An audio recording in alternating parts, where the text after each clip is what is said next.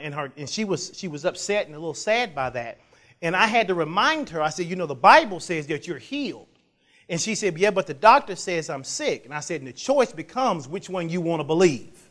Because whatever you believe, whichever one you hold on to, that's the one that's going to manifest in your life. Amen? And so we began talking about this issue of faith and how faith is a key to victorious living. Now, for those of you who've never heard me teach, because we got some new people in the place, let me just tell you, I say this jokingly, but I'm serious too. The more you say amen, the faster I go. Because the faster I go, the faster we get home. See, amen. See, amen. See, people understand that. They got that, okay? Now, I don't say that. I say that tongue in cheek. I say it jokingly. But realistically, that word amen is a powerful, powerful word. Why? Because amen means it is so. And so there are times today that I will be saying something that directly relates to your life. And I want you to know that you should feel comfortable, if that happens, to say amen, to make a verbal declaration that it is so. So if I say to you that the Bible says you are healed and you are struggling with issues in your body, you ought to say it is so. If I say to you that God says that you don't have to be defeated, that you don't have to suffer from depression, if I say that God can restore your marriage, if I say God can get you a job, you ought to say, amen, because it is so in your life. Amen? And so last week I told you that what I wanted to talk about is I wanted to talk about and help you to understand what faith is and how to appropriate faith so that you can learn to develop a systematic plan for both growing your faith and releasing your faith.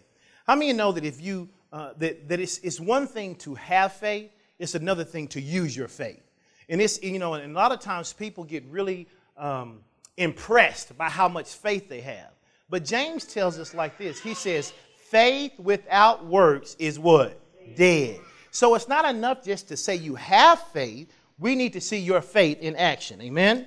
And so last week we began to talk about the promises of God and why it was so important for us to understand faith in relationship to those promises. And this is something that we said that I want to repeat. We said for every promise, for every principle, and for every prophecy that is given to you, there is a faith process necessary to bring it to pass. For every promise, for every principle, and for every prophecy ever told to you in your life, there is a faith process to bring it to pass. I can show you. How many people are proud enough to say, raise your hand, say, I'm saved? I mean, you are born again. Amen. Okay, put your hand down. In order for you to get saved, you had to get involved with the faith process. Well, what's the faith process of salvation? The faith process of salvation is, number one, you first got to believe. And the Bible says, and then once you believe, you confess with your mouth and believe with your what? Heart. So if you got involved with that process, you are born again today. And so everything in the kingdom works that way. It works through faith. And so we went to Galatians chapter 3, verse 13 through 14. And we said that was going to be one of the pivotal scriptures that we were going to be using throughout this series. And so if you have your Bibles, I want you to go to it. Galatians 3, 13 through 14. One of the things we're going to be able to do pretty soon is we're going to be able to project the scriptures up on the screen for you so that way you can see it. Because I believe it's important for people not to just hear what the preacher's saying. You ought to see what the preacher's saying. Amen? But the Bible says in Galatians chapter 3, verse 13 through 14, it gives us a universal principle. It says, Christ has redeemed us from the curse of the law. Somebody give God some praise. Amen. It says, Christ hath redeemed us. That means he bought us back. You and I were in sin. And you say, well, I didn't do anything that bad. But you were born after Adam, and Adam had sinned, so you were born into sin. It says, but Christ redeemed us for that.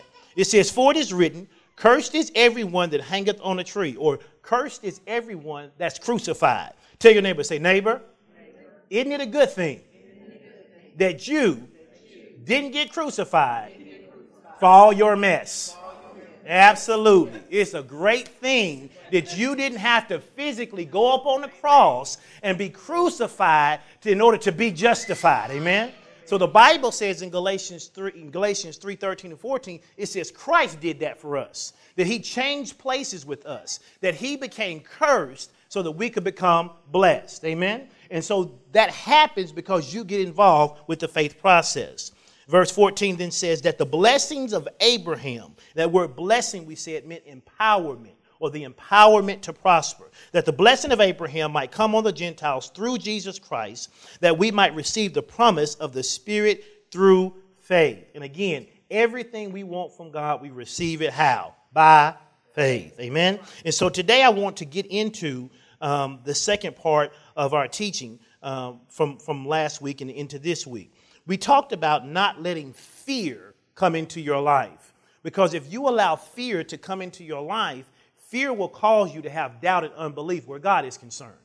If God tells you that he's going to do something in your life, but then you have a whole lot of other voices around you saying it's not going to happen, it's difficult to stay believing what God said. I use, for example, not being funny, but I use, for an example, the Arkansas Razorbacks. One of the things that I will say about their coach is that it didn't matter how many games they lost. He kept saying, we're just one game away from winning. And it sounds like coachese because he's just saying something. But how many of you know that he had to convince his players that it was possible? That's right. In fact, watch this. He convinced them it was so possible that even the people in Vegas before the game started saying that the Razorbacks were going to win. Even when a whole lot of us said they weren't going to win. Okay? Why? Because he was able to be the loudest voice in their head.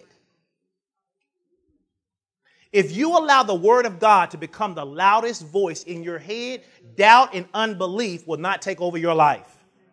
The Bible tells us that it's so dangerous to deal in doubt and unbelief because when we deal in doubt and unbelief, we end up being double-minded. Tell your neighbor, say, don't be double-minded. What does that mean? That means tomorrow you think it's not going to happen. The next day you think it's going to happen. You never know. And so because of that, you're stuck between two opinions. The Bible says it like this in James chapter 3. And I want you to see it because this is so important because we're going to talk about what faith is and what faith isn't. But you need to make sure you understand that anybody who tells you that fear is okay doesn't understand what fear does. So the Bible says in James chapter 3, verse 10 through 12, it says, out of the same mouth come forth blessings and cursings. These things, my brethren, ought not be so. He says, on one hand, you're talking about blessings. On another hand, you're talking about cursings. He says, these things shouldn't come from the same place. He asks in verse 11, does a fountain send forth simultaneously from the same opening fresh water and bitter water? No, the answer is no. Either a fountain is going to give you sweet water or a fountain is going to give you bitter water. But it doesn't. How many of you know that you would hate to have to go to your bathroom and every time you turn on the hot water, you got to guess whether it's going to be hot or cold? Or you turn on the cold water, you got to guess whether it's going to be cold or hot that day. Well, God doesn't want you to live a life of inconsistency either. Tell your neighbor, say, God does not operate in inconsistency. Right, God doesn't operate. So what God says is, hey, here's how to get results. And the way you get results is by believing me. It is through faith. Verse 12 asks the question, it says, can a fig tree, my brethren, bear olives, or a grapevine figs? So can no fountain both yield salt and fresh water? In other words, you got to make a decision today in your heart. Either you believe God or you don't. Now, if you don't believe God, you can do like the man in the Bible said. He says, Lord, I believe, but help my what? Unbelief. So there are some things that we can believe God for easy, okay? And there are other things because of our backgrounds, because of our upbringing, because of our experiences, that it takes us more time to believe. I remember the first time I heard somebody say you could get saved, and all you had to do was believe God and ask God to come into your heart, and that he will forget all the things you had ever done. I was like, if he God, how he going to forget? Because I didn't have revelation on it. But once I got revelation on it and I heard people preach it more and more and more, then I was willing to give God a chance. And in your life, that's what you're going to have to do. Sometimes you're going to have to hear things a lot of times, but you got to be willing to give God a chance. That's right. So then the Bible tells us in Galatians chapter 5, verse 9, and I want you to think about this. It says, a little leaven leaveneth the whole lump. In other words, another way to say that is you put a little yeast in the cake, it'll make the whole cake rise. Now, how many of you know that people talk about having a little fear, but how many of you know you wouldn't want to have a little contamination in your drinking water? That's right. Come on. Amen? You wouldn't want to have a little contamination. I mean, it's just a little sewage water in my drinking water. Nobody would want that, right? So if you don't want to have, now watch this, if you don't want to have contamination in your drinking water, why would you want to have contamination in your faith? And so if you don't want to have contamination where your faith is concerned, you've got to kick out all the doubt and unbelief and build yourself up with faith. And the Bible says that faith cometh by hearing, and hearing by the word of God. In other words, it says the more you hear the word of God in your ear gate, the more you study it in your eye gate, the more you become convinced that it's true. That's right. And the only way to get doubt, fear, and unbelief out of your life is to get to the place where you say, you know what? I just believe God. Whatever God says, it settles it in my life. And so we have to make sure that we don't have fear operating in our life. Amen? And so I gave you 2 examples last week. We won't go through those. But the example I gave you about how fear works is in Job 3. You can just write it down. And then the example I gave you about how faith works is in Genesis chapter 11, verse 1 through 6. And so it's really important that you make sure that you are dealing with those things in your life that is causing you to doubt God. And you can't just dismiss it. You can't just say, oh, well, I'm not going to worry about it. You really have to confront it, and you really have to deal with it. Amen?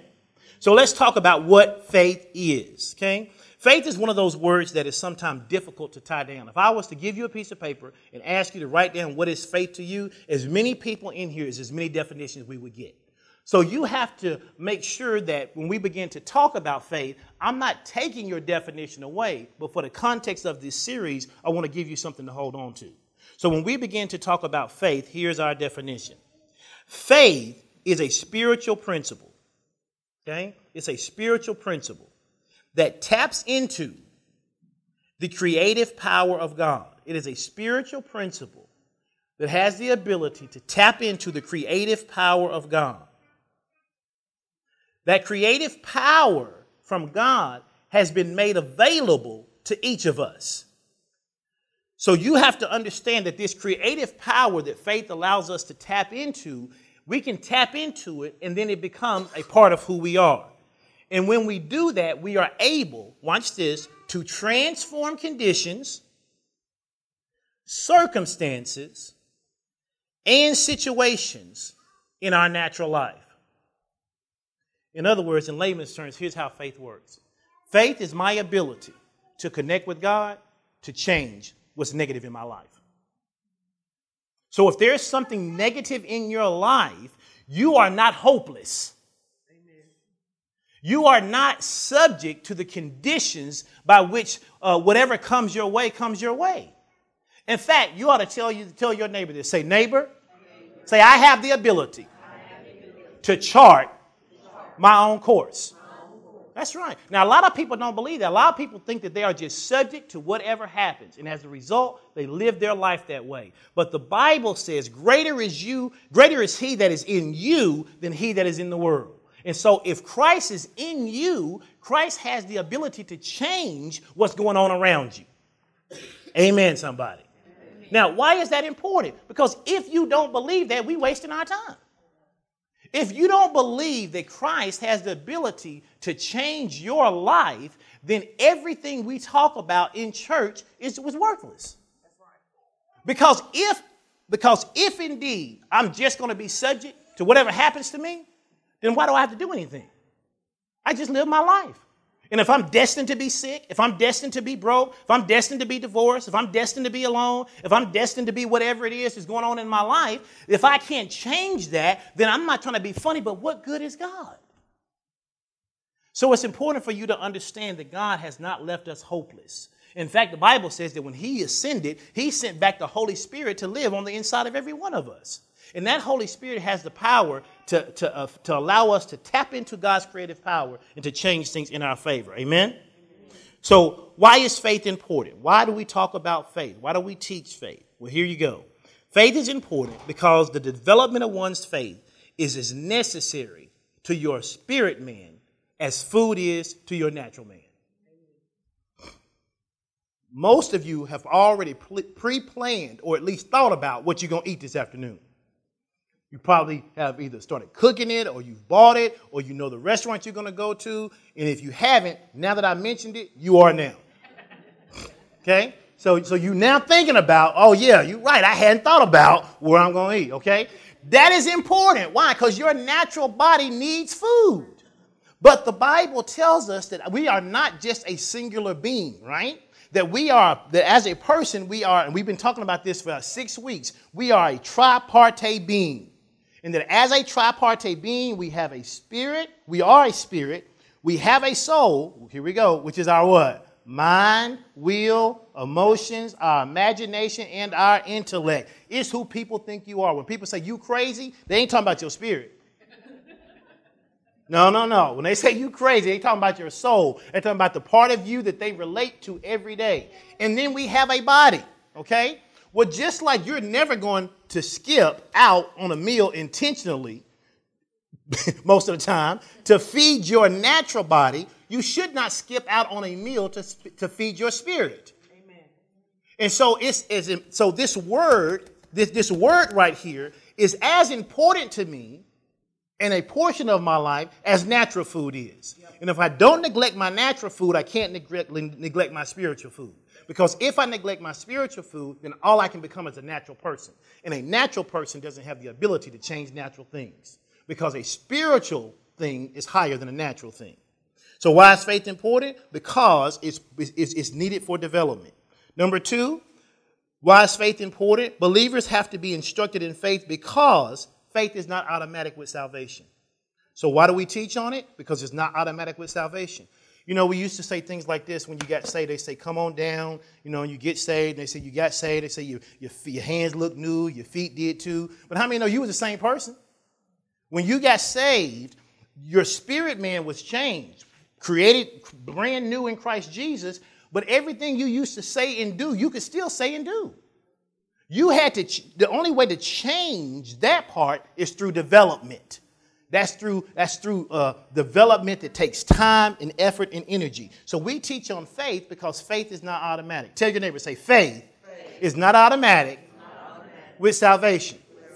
You have to be instructed in faith. And in fact, one of the reasons that we spend so much time talking about faith, and we don't spend a whole lot of time every week talking about salvation, is because once you get saved, for your own practical purpose, you don't need to hear another message on salvation. Because once you get saved, you are saved. Okay? Now, I know that messes with people's theology, and people don't like that. And they go, oh, if you tell people that, then people just going to go out and do whatever they want to do. Understand something. God is not messed up about your sin. He already knew how to fix that. So once you get saved, once you are born again, your mess ups don't stop God from doing what he already done. Amen, somebody. It doesn't undo that. And people here's the thing. I could come to church and I could tell you, oh, if you mess up, you're going to have to come up here and repent. You're going to go to hell. And people be all scared and they come to church. But they wouldn't do any better. You ever been afraid of something and you thought, I'm not going to do that no more? And then time passed by and you lost some of that fear? What did you do? That same thing again. What God is saying is this: I love you. I love you so much that I redeemed you from the curse of sin. And now if you understand that love, you don't want to go back into what you used to be into. You want to stay in this place where you're brand new. Amen? And so we want to make sure that we instruct you in faith, because faith is how you receive the promises of God. Again, not to belabor the point, but after salvation, a Christian is as much saved as they ever will be. So it's important that we instruct you in faith. Now let's talk about why we have to be instructed in faith. Okay? Number 1, faith is key to receiving the promises of God. And I want to show you an example. Go to Matthew chapter 9, and I'm going to turn to it in the King James. Matthew chapter 9, verse 22. Somebody shout amen. Amen. Matthew chapter 9. Now see, sometimes when you come to church, it almost feels like school sometimes. Now, there are times you go to church and it feels like a movie. And that's okay too. But if you just always go to a movie, you never receive instruction. So it's important for you to understand that, yes, church can be fun, but if all you ever get out of church is the feeling that something was fun, when challenges come in your life, you're not able to deal with it. And that is the reason that by the droves, people are leaving church, organized church. Because what they say is church doesn't have an answer for me. It makes me feel good. But when I get sick, or when I'm in a crisis in my marriage, or when I'm in a crisis where my job is concerned, or when I'm feeling depressed, or I can't deal with my family members, I don't know what to do. But I want to tell you that the Bible has an answer for you in every situation. We were talking the other day. Listen, the Bible will tell you how to deal with conflict in your life. Amen? The Bible will tell you how to deal with the Bible will tell you how to talk to your boss. It'll give you wisdom about how to do everything. But if you only see the Bible as this old, uninterested book of stories, then you never dive into it to find out what it can be in your life. Amen? So Matthew chapter 9, if you look at Matthew chapter 9, verse 22, you find here this story of the woman who has this issue going on in her body. And I'm not going to read the whole story because you're familiar with it. But in verse 22, it says, "But Jesus turned, and when he saw her, he said unto her, Daughter, be of good comfort. Thy faith has made thee whole." Now, you know the story. The woman is coming to Jesus. She's not even supposed to be in the city. The Bible says she had an issue of blood. So that lets us know she had a health issue going on. And because of this health issue, she was banned to the outside of the city. But she decided, if Jesus is who he says he is, I know that he can heal me. And there are sometimes you have to just be willing to believe God, even when it seems crazy. You have to be willing to say, you know what, God, I trust you enough that even if I look like a fool doing this, I'm just going to do it your way. And so what happens is she presses through, and you got to remember now, all these people are around Jesus, but she touches the hem of his garment, which was actually his prayer shawl. She reaches out and she touches one of the wings of it, and the Bible says literally he felt virtue go out of him. In other words, someone had enough faith, watch this, remember our definition, to pull into the creative power of who he was. And so when she reached out and touched him with faith, the faith that she had pulled on him and came out of him into her and cured her very issue. Now tell your neighbor, say, God is no respecter of persons. So if somebody else can reach out and touch God and get delivered, then tell your neighbor, say, I can too. And so whatever it is, now you may not be able to physically reach out and touch Jesus like she did when he was there, but the concept is the same. You can get in the presence of God. And if you get in the presence of God, you can touch God in such a way that he will touch you, and whatever is wrong in your life, he has the ability to repair that. Amen? And now there's another example here of where we see faith in action, because faith is action. Matthew chapter 9, we're still there. Just look down to verse 27. In verse 27, it says, "And when Jesus departed," now notice he's just had this encounter where this woman gets healed through this issue of blood. Verse 27 says, "And when Jesus departed thence, 2 blind men followed him, saying, and they cried out, Thou Son of David, have mercy on us. Verse 28 says, "And when he was come into the house, the blind came nigh to him, and Jesus said unto him, Believe ye that I am able to do this?" Now, one translation asked a question like this. It says, he asked the blind men, "Do you believe that I can heal you?"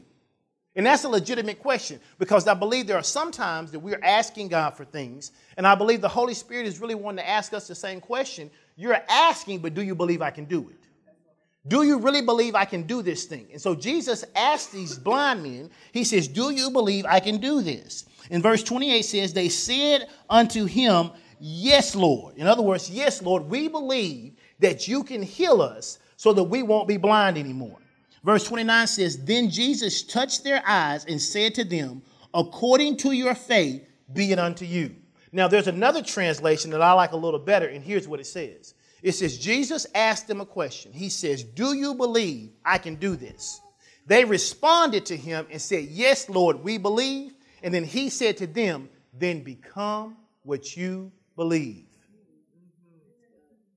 He said, then if you believe that I can do this for you, then you become it. You become what it is that you believe. And I believe for so many of us in the body of Christ, if we grab hold to that, we can be everything God's telling us to be. Because all we have to do is become. So if you're struggling with some issue, all you have to do is stop identifying yourself as that issue. Watch this. People who smoke say they are what? Smokers. Okay? But if you want to stop smoking, The first thing you have to do is quit calling yourself because if you are a smoker, guess what smokers do? So if you're sick in your body, the first thing you got to stop telling everybody when you see them and they say, hey, how you doing? Because most people just ask that question rhetorically anyway. I mean, they really don't want to know your whole life story. You know, how you doing? Oh, I've been sick for 4 years and I got 8 medications I take 6 times. People don't really want to know that. They really, really don't. They just saying how you're doing because it's the polite thing to do. So what you can do is practice using your words to build yourself up. People say, how you doing? You can say, you know what? I'm blessed. You know what? The Lord says I'm healed. And you can begin to call yourself what you're believing for. And if you begin to call yourself what you're believing for, you'll see it. You've heard our testimony. We've said it many, many, many, many times, our testimony with Jordan. And about how when she was 2 years old, that basically she went from a child who had hit every milestone from 0 to 24 months. And after that 24 months, she literally just shut down in terms of her speech. She stopped talking. Okay? What we didn't, and even during that time when we were having her tested and everything else, and everybody was saying, oh, she's going to be autistic, she may not ever speak, blah, blah, blah, blah, blah, blah. We didn't agree with those words.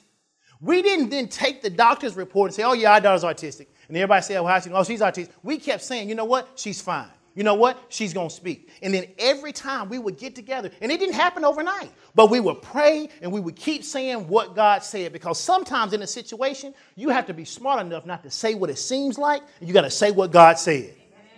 Amen. In your life, you can't just say what it looks like. It's easy to do what people call keeping it real, but if you want to keep keeping it real, it's going to stay the same way. That's right. So what is real is, what did God say? And whatever God says, this is what I'm going to say, even if it don't seem like it. And people say, well, Pastor Strickland, I think you just lying, because if you say that you healed and you sick in your body, that's a lie. It's only a lie if I'm saying something I don't believe. But if I believe I'm healed, I'm saying what God said, and what God said is always true. Amen? And so we got to make sure that when we see these examples, that we have our faith in action. Tell your neighbor, say, we must put our faith in action. Why? Because Hebrews 11, 1 through 2 tells us this. It says, now faith is the assurance or the confirmation. It's the title deed of the things we hope for, being the proof of things we do not see, and the conviction of their reality. So here's what faith says. Faith says that you have the ability to receive from God, and it can be yours, just like a title deed gives you the assurance that a home belongs to you. So think about this. You can take a title deed to a home, and you can be in New York City, and you can say to someone, here's the title deed to my home. And based on what we know about title deeds, they will believe that that house, if all the documentation checks out, that some house somewhere else in Arkansas belongs to you. Why? Because it's your title deed, and that title deed says it's yours. Faith is your title deed to what you believe for from God. Faith is your title deed. It's the thing that says, hey, I know that healing belongs to me. I know that happiness belongs to me. I know that joy belongs to me. Why? Because my faith connects me to whatever it is that God says belongs to me. Amen? Faith allows us to earn and maintain the ability to believe God in tough times. Amen. Tell your neighbor, say, neighbor, being a believer does not exempt you from life's challenges. Now, somebody will say amen to that. Amen. Because watch this. Just because you love God and just because you believe and trust God doesn't mean that bad things won't sneak up and happen to you. And I think it's so important that believers understand that believing God is not an insurance policy that nothing negative will ever happen. What it is a guarantee that you can overcome every negative challenge.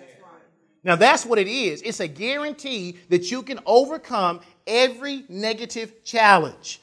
But the only way to overcome that negative challenge is you got to stay connected to the Word, because the Word is what builds up your faith. Amen?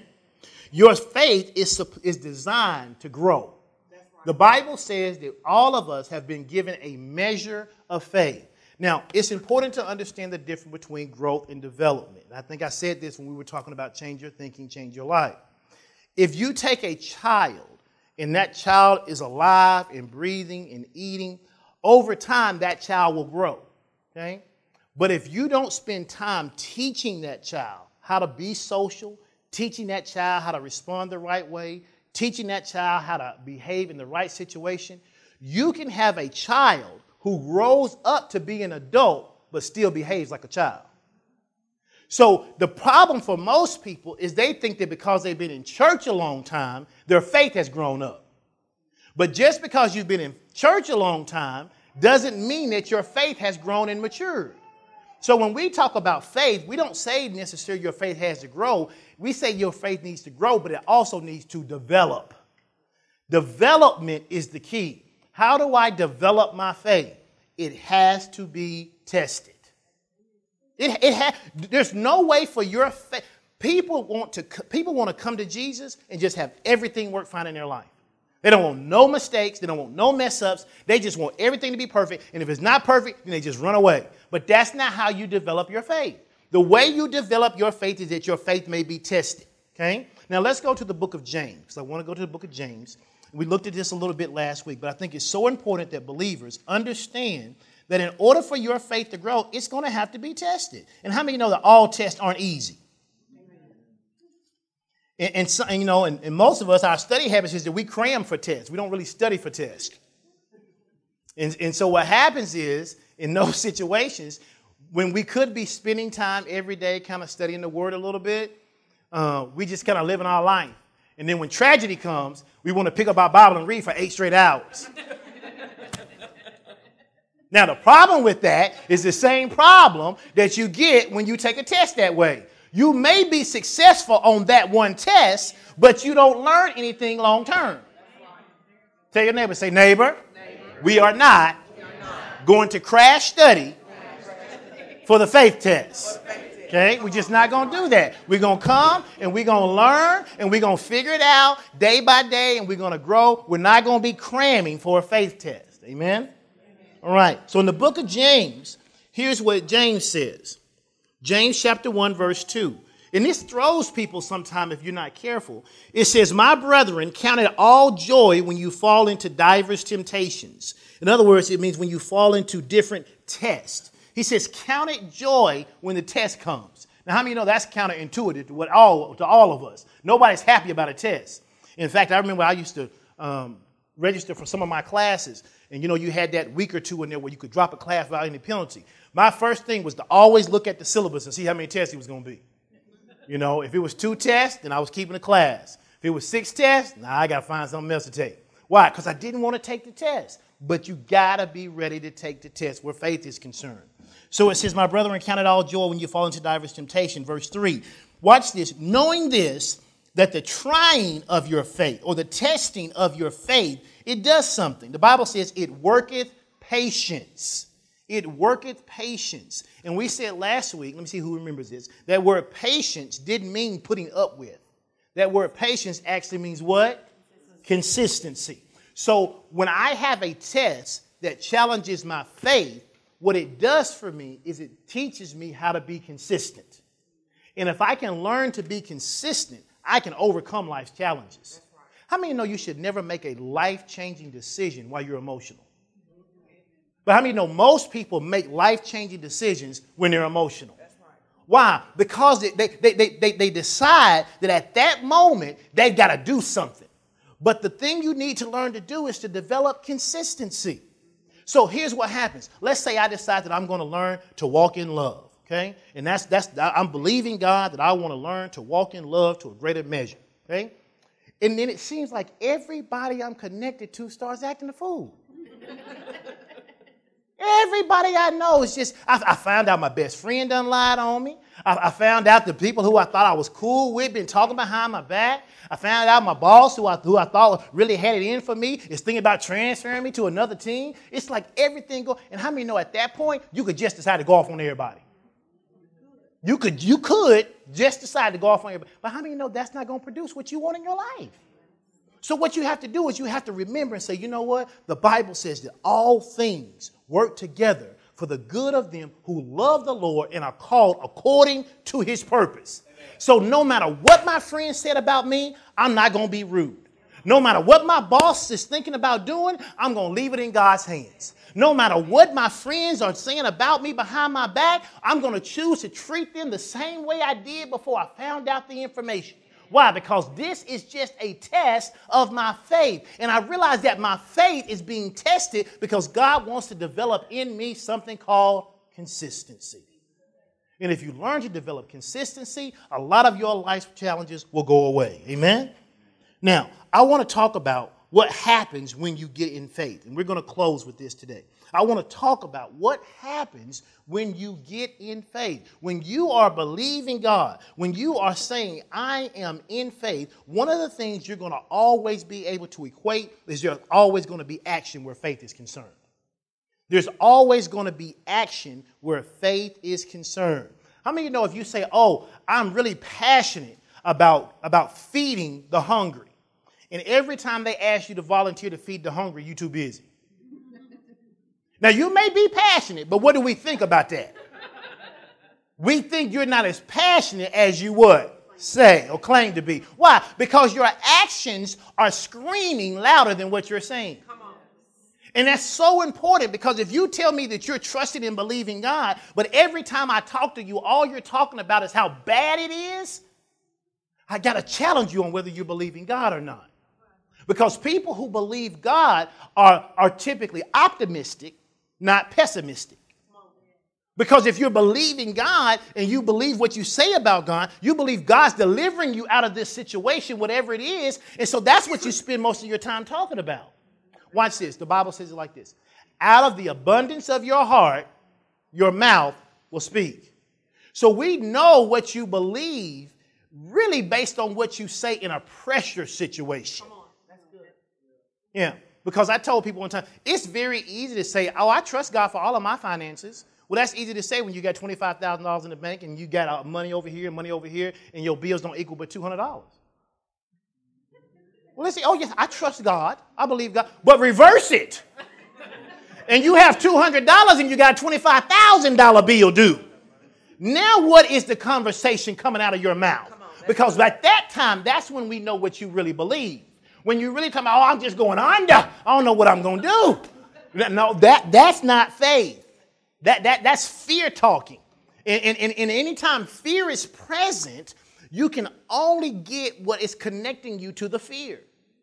We talked about that in last week with Job. And when Job loved his kids. Job prayed for his kids every day. Job made sacrifices for his kids. And the Bible says that Job made those sacrifices and he did those things because he did not want his kids to disappoint God.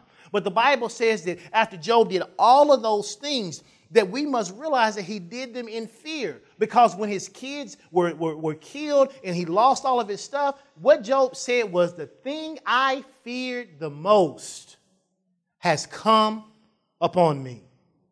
And so many times you don't realize it, but it's the thing you fear the most that comes up on you. Think about it. How many times have you said, man, I knew that was going to happen? Well, yeah, you knew it was going to happen because you had meditated on it for weeks or months before it ever happened. But the same thing is true. If your fear can connect you to something that you're afraid of and don't want, then your faith can connect you to the thing that you do want. Amen? So when you are in faith, you can write these down. There are 5 faith expectations. And you can tell whether or not you're in faith by whether or not you have these expectations going on in your life. Number 1, when you are in faith, one thing that you can always tell that is going on in your life is that you are expecting God to give you wisdom. You're looking for it. When you're in faith, you're looking for God to give you an answer. What is wisdom? It's the correct application of knowledge. You're looking for God to somehow speak to you, show you through his word, through his rhema word, whether it's through another person, a mentor, but you are believing God for wisdom. If you're not expecting God for wisdom, you are not in faith. Because when you are in faith, the reason you're in faith is because you're believing God for an answer. So number 1, one of the 5 faith expectations, the way you can tell whether you're in faith, is that you know that you're expecting God for wisdom. Number 2, if you're in faith, one of your expectations is that you're believing God for favor. You are believing God to intervene and to do something on your behalf that you yourself could not get done. When you're believing that, when you're saying, you know what, I can be honest, I don't know how this is going to happen. I don't know how it's going to work out, but I believe God's going to raise up somebody to help me in this situation. You're expecting God to do it. And when you are expecting God to do that for you, you know, there have been times in our lives where I've went into some situations. I remember when Pastor and I was first going to get married, and I was going to have to transfer from UCA to the U of A. And they told me originally I was going to lose a full year. Like I think it was like 27 credits I was going to lose. And I already didn't want to be in school any longer than I had to be, but I sure didn't want to add a year. And I just remember, and I wasn't even like, you know, really in this person of great faith and all that stuff. I just remember saying, God, if you want me to get married, you got to fix this. You do. Or we're going to have to push this thing back. I want to be with her, but I can't do a whole nother year of school. And I didn't even have the right thing. But what I did know is that God could do it. Because here's what I knew. It was a person, an individual at the University of Arkansas who was going to make that decision. It wasn't a computer system. It was some person, some individual was going to look at my transcript and they were going to decide, does this transfer or does it not? And I just started saying, Lord, put somebody new in that position. Put somebody who going to be like, yeah, I think this works. And you know what? He did it. And praise God, we got married in 94 and I graduated in 95. Amen. What I'm telling you is you can put your faith out there. And if you put your faith out there, you don't have to be perfect. God will honor you just for trusting him. Amen. Tell your neighbor, say, you don't have to be perfect for your faith to work. You don't. You just got to say, you know what? I'm going to trust God. So if you're in faith, you're going to be expecting God for wisdom. You're going to be expecting God for favor. And then number 3, you're going to be expecting God for a plan of action. You're going to be expecting. So many people say, I'm just going to trust God. What they really mean is I don't want to think about it. Come on. No, that's what they really mean. Hey, oh, I'm just going to trust God. You mean you don't want to think. You don't want to be involved in the process. You don't want to have to go and say, okay, God, what do I do next? But God will always give you a plan of action. What is a plan of action? It is a series of divinely laid out steps to bring the acquisition of the desired result to pass. God will give you a plan of action. Now, here's the thing. Sometimes that plan of action doesn't make any sense to you naturally. And here's where people struggle. People struggle because what God is asking you to do seems so foreign. Okay? I think last week Pastor John gave that testimony about how we got our first house. And I didn't have no faith where that was concerned. I knew what our credit score looked like. And so when she first started talking about getting a house, I was like, well, if we're going to get a house, you handle it. Because I ain't going to go in and sit in that little booth and have them laugh at me with my credit score. No, sir. I'm not going in there. No, sir. But because she was in faith about the house, God gave her a plan of action. Remember the story? She said that she was sitting at the house and the Lord told her to go to the bank and she was going to go. He said, no, not that bank. Go to this one. And see, sometimes you think that those things that are speaking to you are just inconsequential, but they're not. God's trying to direct your life. And you got to be willing that if you say, well, I always go over here. Well, if the Lord say go over here, don't always go over there that time. That's right. That's good teaching. Just that time, don't always do it. Follow God. Why? Because God, we say this all the time, God already knows what he's going to do. He already has laid out the system to bring to pass what you desire. The issue is, will you follow him? You know, and God doesn't speak through a megaphone. He doesn't yell at you. So in order for you to hear God, sometimes you got to stop all the other voices and you got to lean in and hear what God is saying. Because how many of you know there's a lot of well-meaning folk who got a lot to say? A lot of well-meaning people. And I don't say that sarcastically. They really are well-meaning. They don't want to see you disappointed. And so because they don't want to see you disappointed, when you start explaining to them what you're believing God for, they try to reel you back in. And the reason they're trying to reel you back in, because they're like, well, I don't want you to be disappointed. I remember so distinctively when Taylor was playing basketball, and so many people was like, well, because she's just 5'9", 5'10", and because of her body shape, they called her a tweener, which means she was an in-between position. She wasn't tall enough to play the post, but she really wasn't lean enough to play the forward position. And so they said, she's a tweener. We don't really know whether she's going to play D1. And Taylor Strickland never wavered from the fact that she was going to get a Division I scholarship.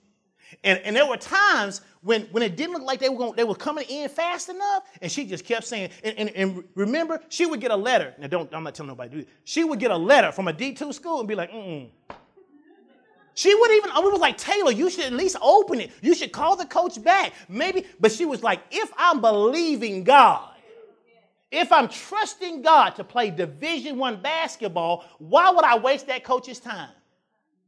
And see, I was a well-meaning dad. I was a well-meaning, Tay, I'm trying to reel it back in. Ain't nothing wrong with D2. They pay for school too. Tell your neighbor, say well-meaning. But well-meaning people don't mean anything bad, but you got to know what God said to you. You got to know what God said to you, because what God said to you is the only thing that's going to sustain you during the tough times.